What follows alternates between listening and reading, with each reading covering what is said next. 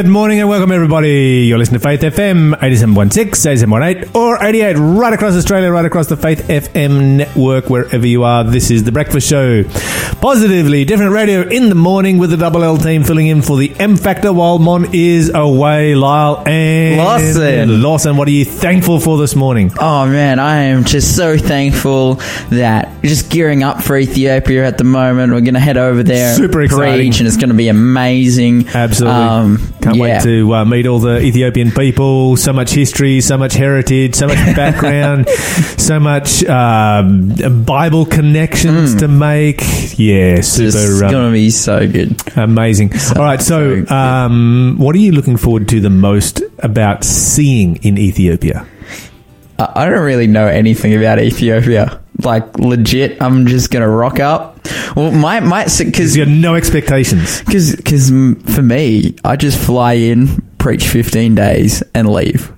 Like, I'm in and out. No expectations. Bam. You know, I'm sure where we're staying is going to be really nice. I'm not so sure. Like, for the most... Is that because I've been talking to Mon regularly. She's just across the border.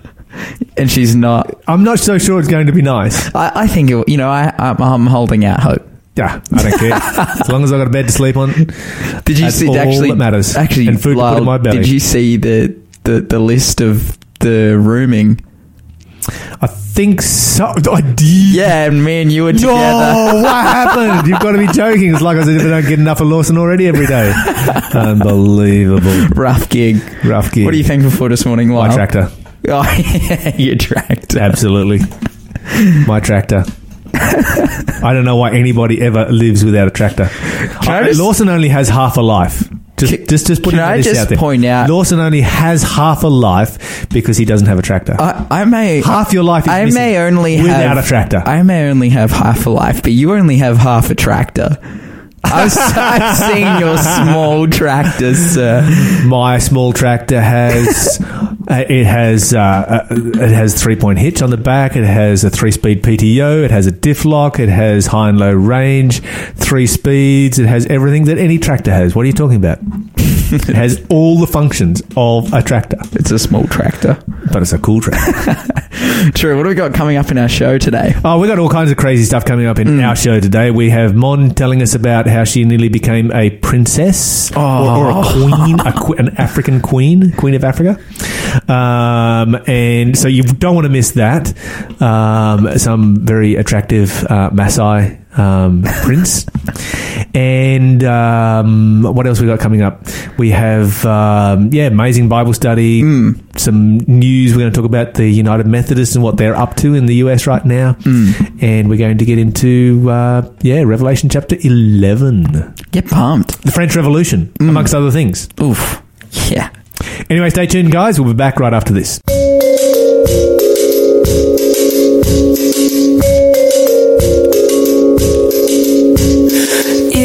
Beginning, you brought this world to life with only a whisper.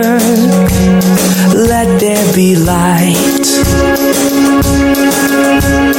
Now here in my heart, won't you come do the same? Shine in my darkness and chase it away. Let there be light.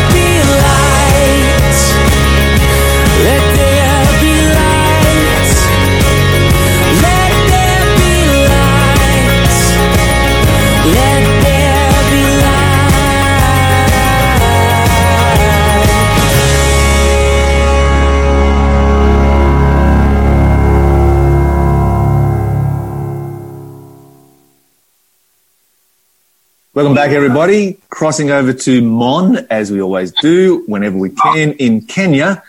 Mon, great to have you on the show again this morning to tell us all about what is happening in Africa. We are wondering whether you have become a princess. Lyle, not just a princess, but a queen. Oh, a queen. Let me tell you what happens. Okay, so it's not all clinic work that we're doing here in Kenya. So about once a week, we do actually need to have at least half a day off, simply because we've run out of medications, and our team leaders have to go to a pharmaceutical wholesaler here in Kenya, because you're not actually allowed to bring in any kind of a drug. Everything has to be purchased here on the ground. And so they order them in bulk, and everything has to be sorted and stock take and so forth. And that can take anything from, half to a whole day. And it's something that only the leaders can do. So when this takes place, the rest of us, we go out to play. So far we've been having some amazing experiences going to the Maasai markets, and of course going on safari. So actually we had our first safari last week, and would you believe our safari van broke down halfway in the middle of nowhere. Thankfully we had a ranger who came and found us. He was this enormously tall Maasai Kenyan, and he had a huge big gun. They all carried big guns, and he walked with us for a while and showed us some giraffes. And it's actually really incredible because the animals really don't give any toss when they see the vehicles, but when you step out of the vehicle and they see a human being walking, they completely panic and run. It's just so unbelievable. It's almost like they think of vans as or safari cars as being like a buffalo or some other sort of animal just wandering around the savannah. But human is a different thing. They don't want anything to do with humans. But our ranger told us some crazy stories about how, he'd been walking through the savannah and came across a python that was in the process of swallowing an entire antelope. So these are some crazy things that have been happening. But we have actually now travelled all the way to a different region. So we've left Nakuru, and we're now in Masai Mara. Masai Mara is easily the most famous part of Kenya because of the very famous Masai warriors. There are 42 tribes in Kenya, and the most famous are the Masai. And I've asked why, and the reason is because their culture is it's so distinctive, it's well preserved, and it's iconic. When you think of an African warrior, you think of the red Maasai blankets, you think of the beading that they do, the headdresses that they do, the necklaces that they wear. Most of that, and then spears that they carry, most of that is actually Maasai culture. Actually, I don't know if you can hear it right now, but I'm in the hotel reception foyer, and just down the staircase, there's actually Maasai warrior dancing happening. You've definitely seen this on a documentary at some point, where they stand in a line, they all jump up and down. Oh, yes. And or sometimes one at a time. Mm-hmm. Yeah, so that's what's happening. And actually yesterday we had an amazing opportunity to go to a Maasai village, still 100% traditional, old school, cow dung, mud hut kind of thing. And they were outside, the men were dancing, and we were allowed to photograph it, and sometimes they don't like it. So how I told you previously that Kenyans are really friendly? Maasai not so much, and I think it's because they're sick of tourists coming and shoving cameras in their face. So sometimes they see a camera and they get volatile, which has happened to us a couple of times. We've learnt now to get permission first. And but they allowed us to photograph this dancing, and then they actually invited us to dance with them. So I did some Maasai warrior dancing, which just looks ridiculous because it's just me jumping up and down the spot wearing a blanket. But I gave it a shot. They even put a lion mane hat on my head, which was incredible. Wow. But Lyle, the exciting part was the dance was actually being led out by the chief's son. So here they still practice polygamy. The chief has 4 wives in this particular village, and it's not the firstborn who is automatically the next chief. The chief gets to nominate who of his sons will be the next ruler, and in this case he chose his second wife's first son, because apparently the first wife's first son was a bit of a drongo, and it goes to the more responsible one. And so the chief's son, who is basically he's kind of like the prime minister to the queen. You know, he does all the hard yards, and he has his first wife already, but he's looking to get a second wife. Wives around here, you can buy one for 10 cows. That's the asking price. But he pulled aside one of our traveling colleagues, Diane, who everyone seems to think is my mother, and asked her if he could buy me for 12 cows.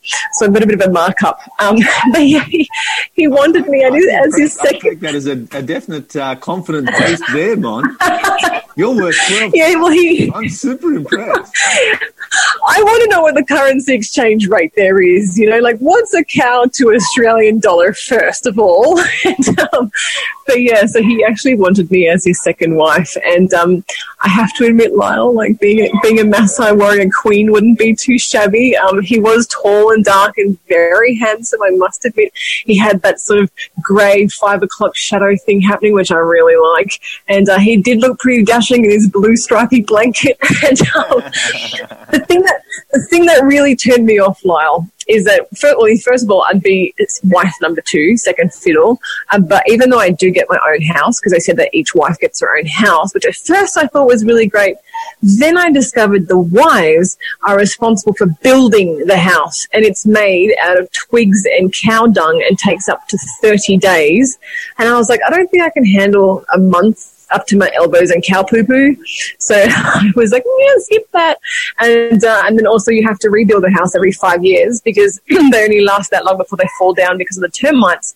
And the windows are tiny to prevent mosquitoes, and because there's no electricity, so they're very dark, very smoky and very smelly.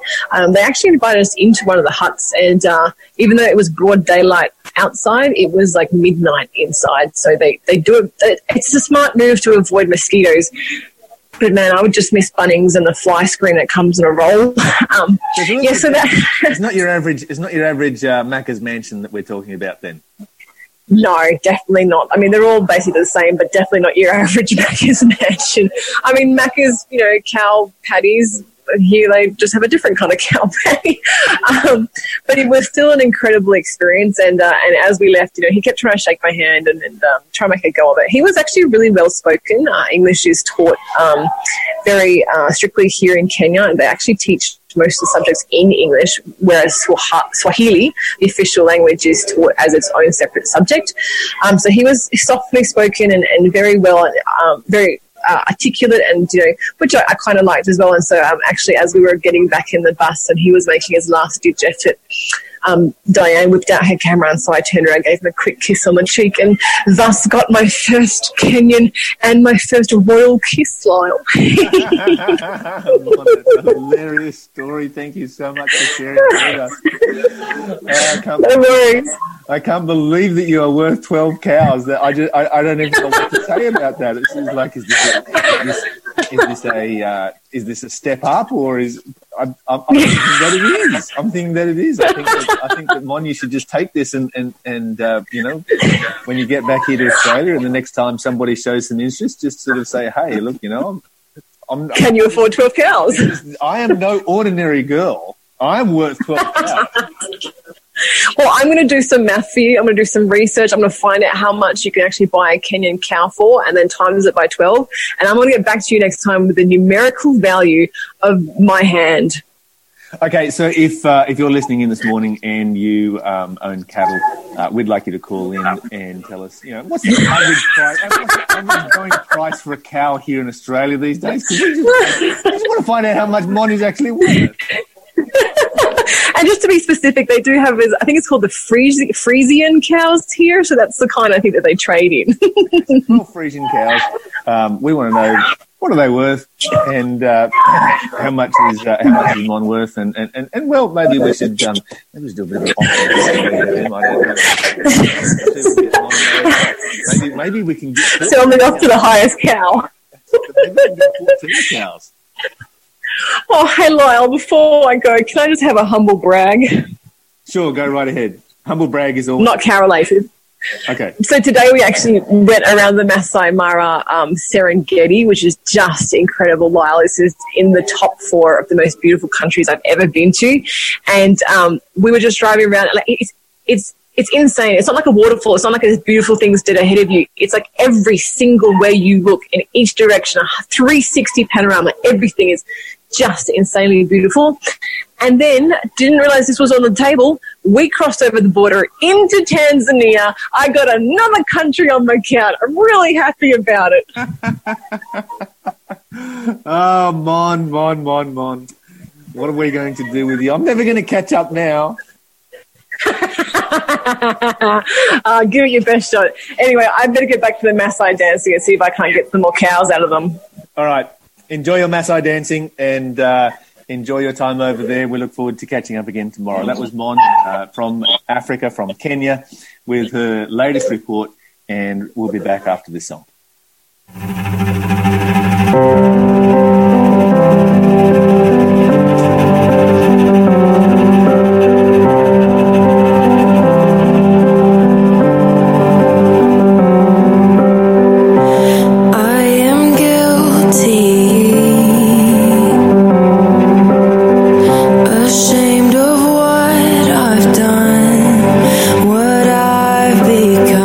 These hands are dirty.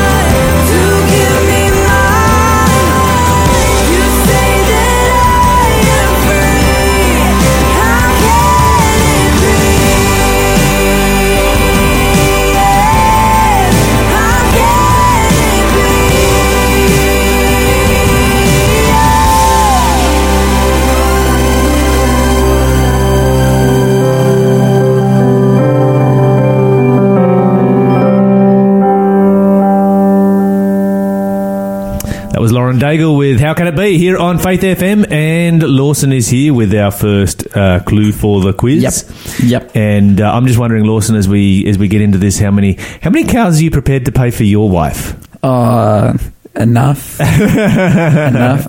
See, this is why I don't live in the country. It's like because I don't have to deal with cows. Interesting culture over there in amongst the Maasai. Fascinating. Would love to actually experience that. Mon's just having some amazing experiences over there and experiencing the real Maasai culture. Yeah. Okay, so what have you got there for us? I really hope she gets some cows before she leaves. That would be good. That'd be good for her. Maybe she can donate them to a good cause somewhere, I'm sure. Fully. Okay, who am I? This is a person in the Bible. The first clue is you'll know this. It's all good. But in Luke 3:38, I am called the Son of God. Okay, I know who this one is. Yep, yeah, I thought so. The reason I knew that you knew who this is because there's a Bible... Clues, don't give more clues away. No. There's a Bible study which you taught me how to do, in which this is one of the proof texts. And so I'm like, yeah, you know who this is. But anyways, give us a call, 1-800-324-843. Everybody's out there going you like, will get a prize. What on earth? This is so obvious. There's only one Son of God. Well, is there? Well, if that's what you're thinking this morning, you can give us a call and get a prize. 1-800-324-843 is the number. Do you get the impression that this might be a trick question? Ooh. Text us on 0491 064 669 if you know the answer. Okay. Prize coming your way. All right. Yep. Wow. So, yes, what? What are we talking about? Okay, this morning we're talking about the United Methodist Church. We don't have the United Methodist Church here in Australia. We have the Uniting Church. The Uniting Church is made up of the Methodist, Presbyterians and Congregationalists, which all united together. However, in the United States, they still have the Methodist Church, which is called the United Methodist Church, and they are just heading into their General Conference session. This is a special session. So it's not in their every 4 or 5 years when they have session. This is a special one that's been called to deal with special subjects, and they have just voted on which subjects are the highest priority. Okay, so the very highest priority, the first thing they're going to be talking about is pensions. Pensions. That sounds fascinating, doesn't Pensions. it? Wouldn't you love to be in that meeting? That's the most important thing. It's just inspiring, isn't it? Oh, man. It'd be inspiring if I was getting a pension. I would be pretty stoked. Now, the second thing that the second highest priority of things that they... And you need to just stay with me here because there's a reason behind all of this. It actually makes sense after a while, even though it just sounds as interesting as watching paint dry. Yeah. But the second thing that they're going to be talking about is sex. Okay. So that sounds way more interesting. Yeah, right? yeah, for sure. So why do pensions outrank sex? Because everyone in the United Methodist Church is old. Oh, ouch. No, this is not the case. Okay, so basically the way it works is this. They are facing a major crisis right now over the issue of same-sex marriage and LGBT plus clergy. The church is likely to split over this issue. And so when the church splits, the question is, those that leave ministry as a result of that split, do they get a pension or not? Yeah, wow. So you have to decide pensions before you can decide sex, because that might... It might have something to do with the way that you vote. Oh, it might affect your voting. Yeah, yep. So if you're for the pension, like if you get a pension, then you'd be so much more comfortable voting for whatever. Exactly. Yeah. Okay, so there's a little bit of a dark side to all of this. Now, the way that it works in the United Methodist Church is when they have a general conference. They have all of the issues that are going to be discussed at the general conference, and the delegates, rather than having an agenda that they simply work to, they vote to form the agenda. Oh, wow. Okay. Okay, so they vote on... Okay, so well, they've got all their agenda items, but they vote on which ones are the highest priority.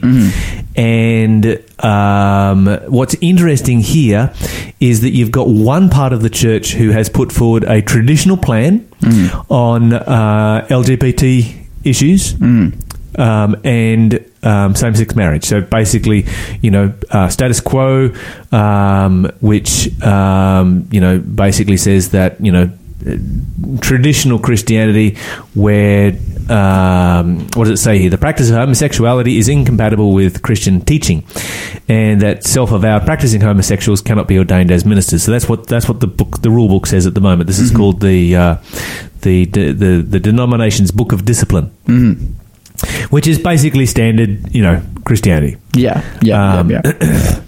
Then, so the traditional view is saying let's stay by this.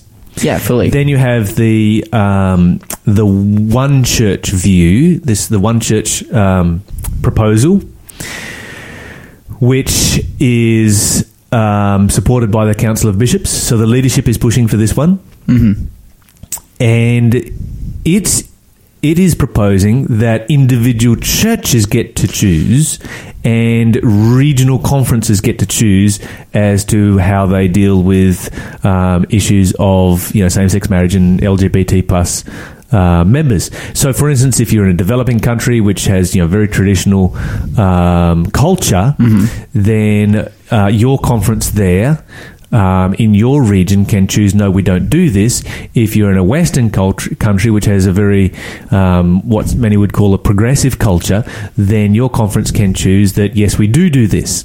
So that's what the bishops are pushing. And then there is a third push, and the third one is to do away with conferences geographically and create conferences that are united theologically. Okay. So basically, you can attend one church, say, in this suburb, the church in the suburb across might be part of a completely different organizational structure because it has completely different theology. And let's say that you disagree with the theology of your particular conference, then you just move one suburb over to the other church and to the other conference, but it's still part of the United Methodist Church. And people wonder, they're like, man, why are there so many Christian denominations? And it's because people are just making them. Well, and this is my question, is like, if you're going to go down this path, why don't you just form a couple of new denominations? Because in reality, what is it that is actually holding you together? Yeah, if you're rejecting... It's just like every man does what is right in his own eyes. If you're rejecting your own principles of the denomination that you're a part of, well, then what's the point? Okay, so here's what's interesting. It's pretty wild. 64% of the delegates there decided that the pension was the first thing that they needed to talk about. 56% said that the traditional proposal was what was the second highest agenda item that needed to be talked about. 49% said that the idea put forward by the Council of Bishops and the church leadership was a high priority, and about 12% went with the last option, which was that you have conferences that are divided up theologically rather than geographically. So basically, what you're seeing is a church that is just being pulled into pieces. Yeah, this is dying, deeply divided church, which is really, really, I guess confronting, particularly for those of us who are in churches that have not confronted these issues at that level yet. Because we do know that it's something that will be on the horizon at one stage or another. I mean, here in the Adventist Church, of course, the vast majority of Adventist membership is in developing countries, and so it's probably a lot further down the track for us than what it is for these guys, which have very minimal membership in developing countries. But interesting to watch it, and it's almost like a church that is just self-destructing over these issues. Yeah, I think it honestly just comes from a place of like not knowing where you really stand as an individual. like not having, I guess not having a moral standard that is kind of like enforced as a group, or not enforced, but it's like a moral standard. But it's like, and I think that's the real point here is that if you're going to be a Christian, you're going to call yourself a Christian, then that means that you're going to follow the Bible. Anyway, this is Audrey Sad with New Every Morning. Give us a call if you've got an idea on this. We'd love to hear your opinion.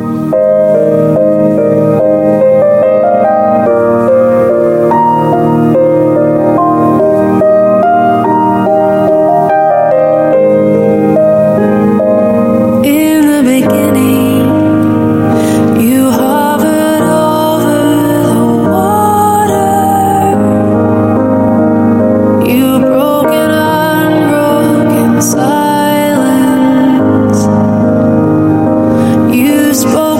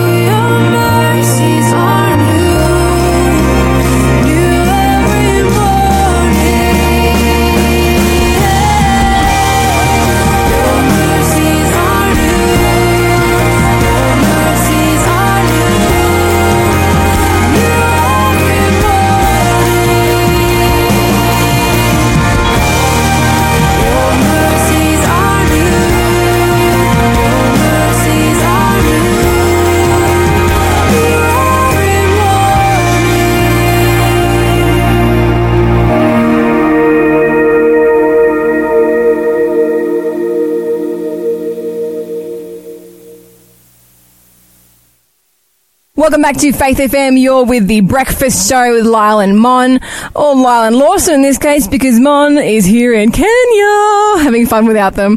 I'm sure you boys are having fun without me, but I am having a particularly fun time this morning because I get to talk about potatoes, one of my favourite vegetables. We're here with Chris. We've just interviewed his wife Ashley just previously, and it's now Chris's turn to have his brain picked, and we've been discussing a very interesting project that he's been working on here in Kenya with potatoes. But before we get to that, maybe quickly tell us how you came to be in Kenya, Chris, because I know that your wife grew up here and then she went back to the States and came back. Did she happen to come back with a little American souvenir? Is that what happened? That's exactly how it happened. Well, Ashley and I are both registered nurses. We worked in the hospital together, and we actually met in the emergency room. So that was where our first connection came. I've always had a passion in my life to travel. I've been to all the states in the U.S. I've biked my home state of Pennsylvania. So I knew I was called to be traveling for my life. I just didn't know where that fit. And then when God brought Ashley and I together in the ER, it just made sense. And, after that, we started to make our first trips over here to Kenya. And that first time that I came, I fell in love with the area. I knew that this was going to be the place that I wanted to be, raise my family, do our ministry. So that was kind of how I got airlifted over to Kenya, and Ashley's family had a connection here. So this seemed like the best place to get started. Romance in the ER. Who would have thunk it? Or the ICU, as we call it in Oz. But we all know what it is from watching American TV. And I have to admit, I'm a little bit jealous because one of my life goals is actually to do all the states of America. I think I'm maybe about 30% through them, but I still have a bit of a chunk to go. So I don't know, maybe I'll end up there.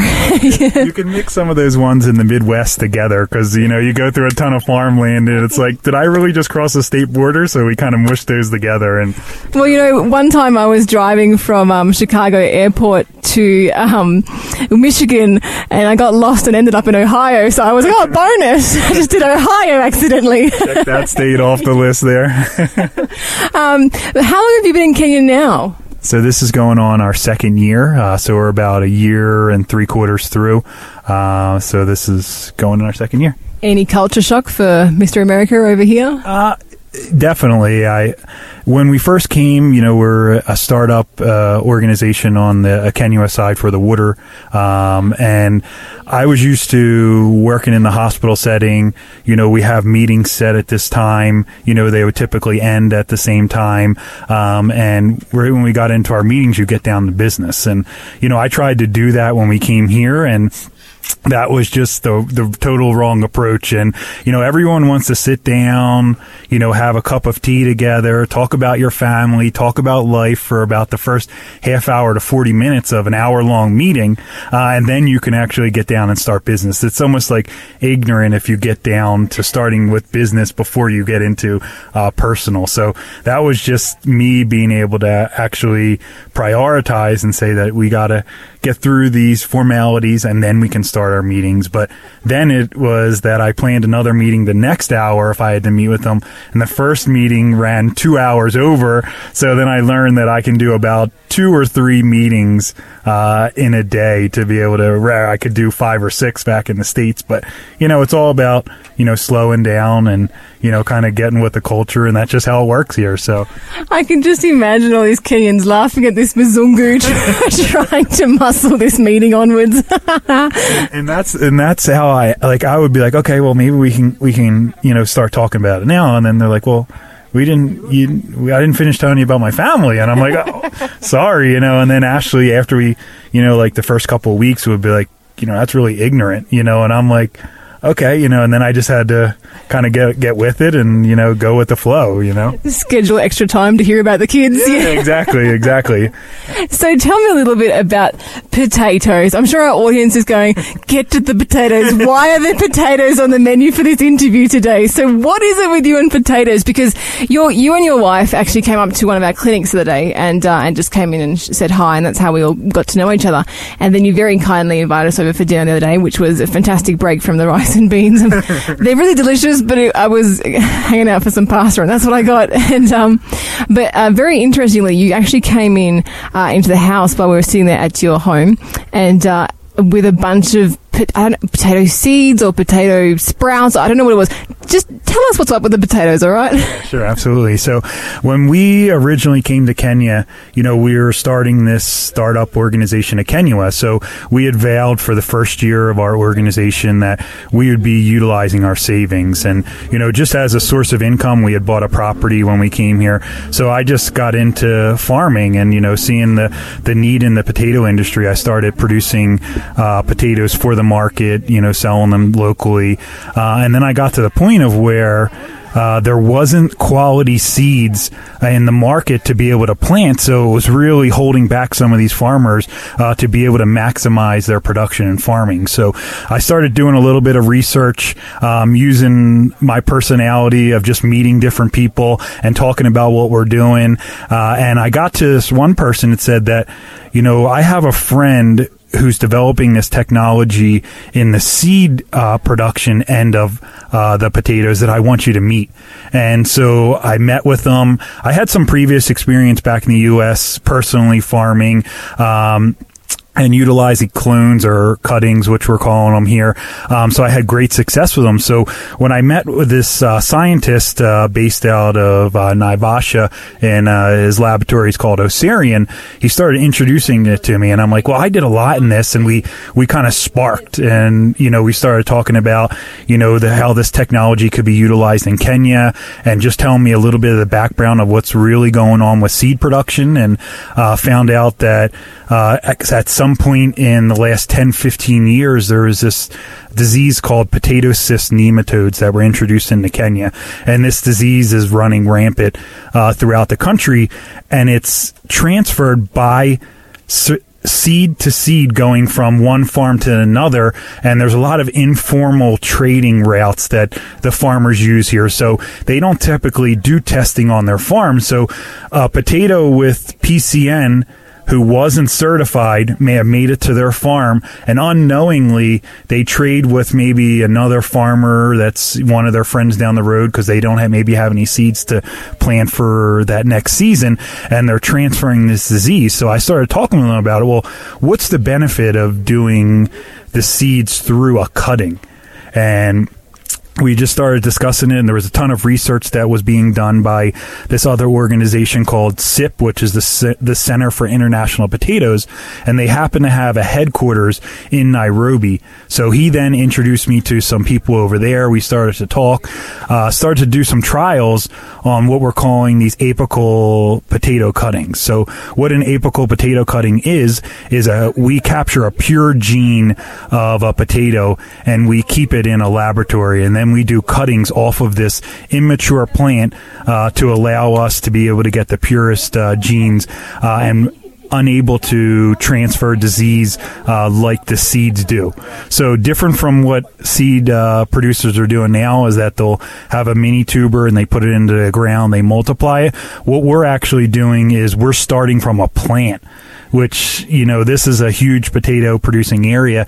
So you go up to a farmer and tell them you're going to plant an actual plant in the ground rather than a seed. It kind of blows their mind.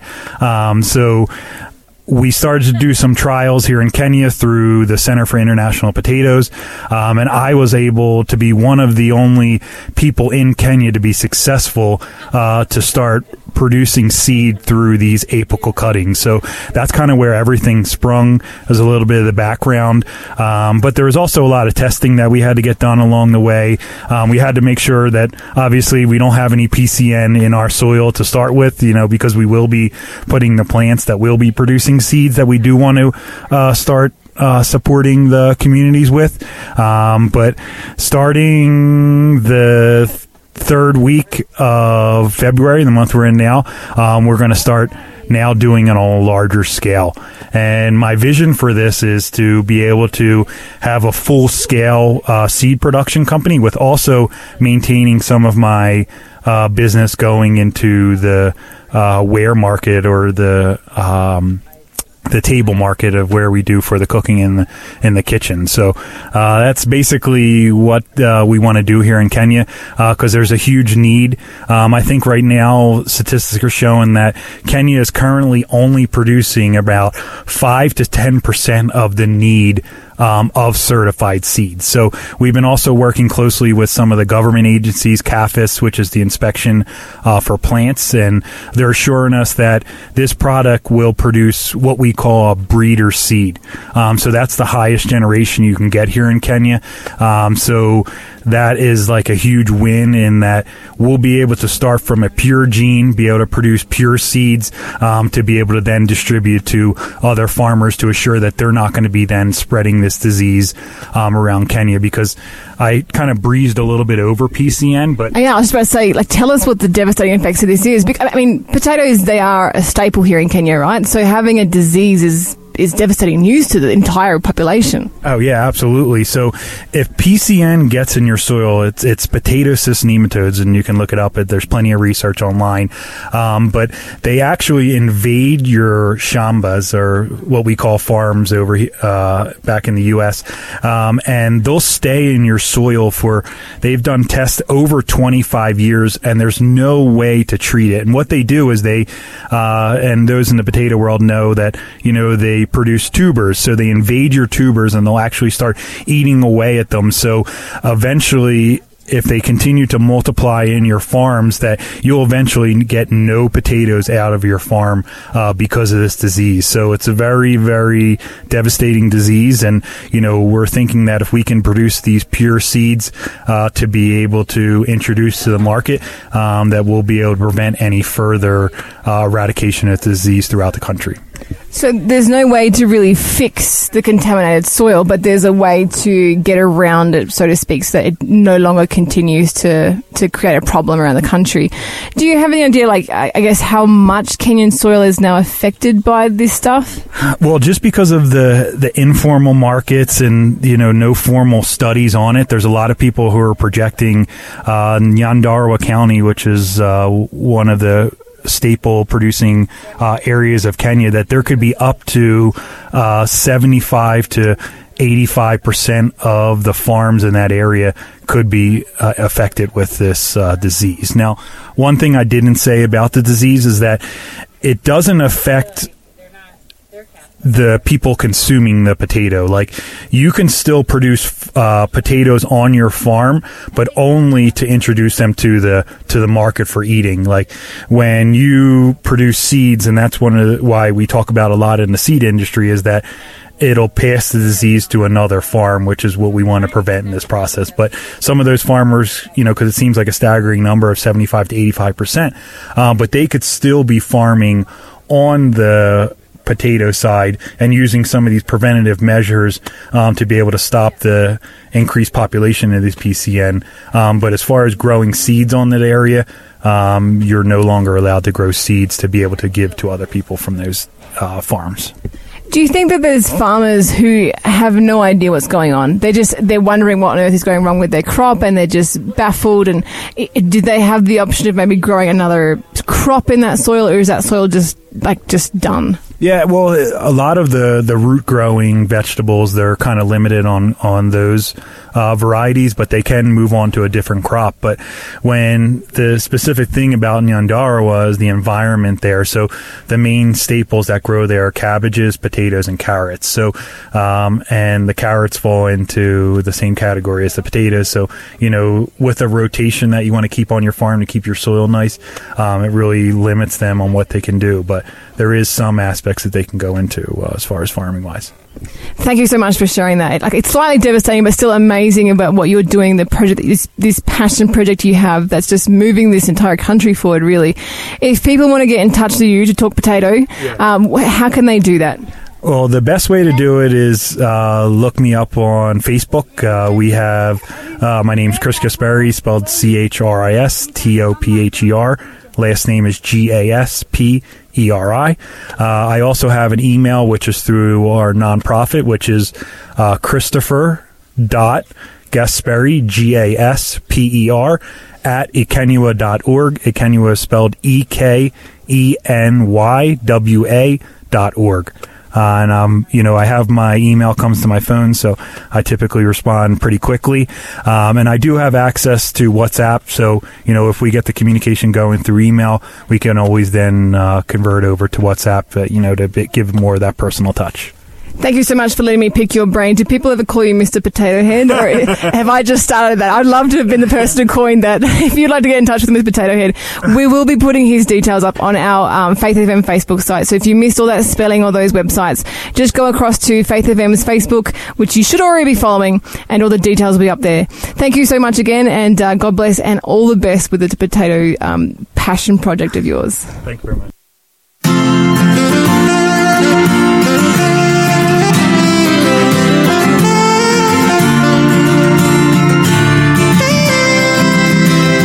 Sitting here all by myself, anticipating the outcomes of life.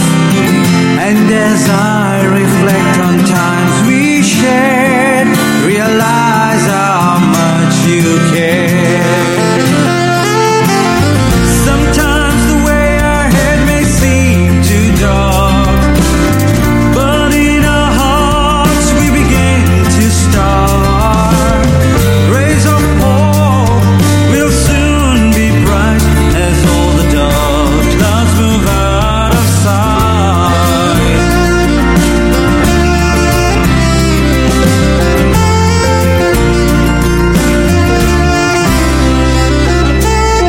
Brighter days awaits us now, and nothing's going to bring us down. Loving each other we will endure through the pain and struggles, holding on. Sometimes the way ahead may seem too dark, but in our hearts we begin to start. Rays of hope will soon be bright as all the dark clouds move out of sight.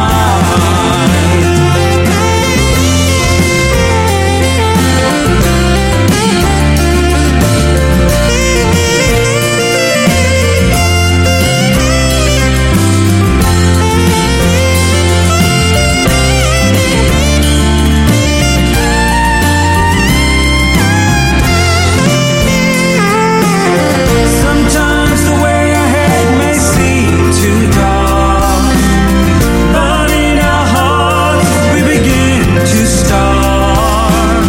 Rays of hope will soon be bright as all the dark clouds move out of sight. Sometimes the way ahead may seem too dark, but in our hearts we begin to start. Rays of hope will soon be bright as all the dark clouds move out of sight. As all the dark clouds move out of sight.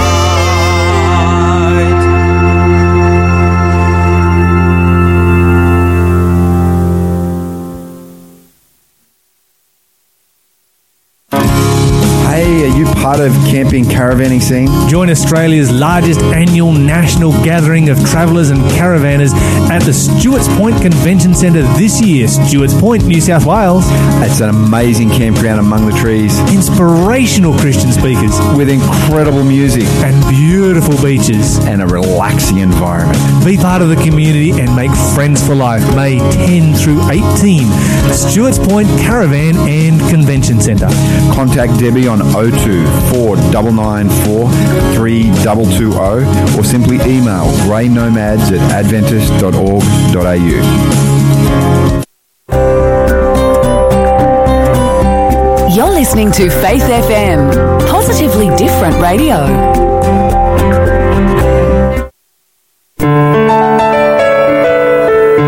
Hi, my name is Pastor BJ. and I'd like to invite you to join us at Bunbury Seventh-day Adventist Church. We are a vibrant church community that meets every Sabbath at 9:30am for Bible study, followed by a worship service at 11am. There are a number of groups that meet throughout the week where we eat, share and study the Bible together, including groups for families and young people. For more information, please contact me on 0422 896 553. That's 0422 896 553.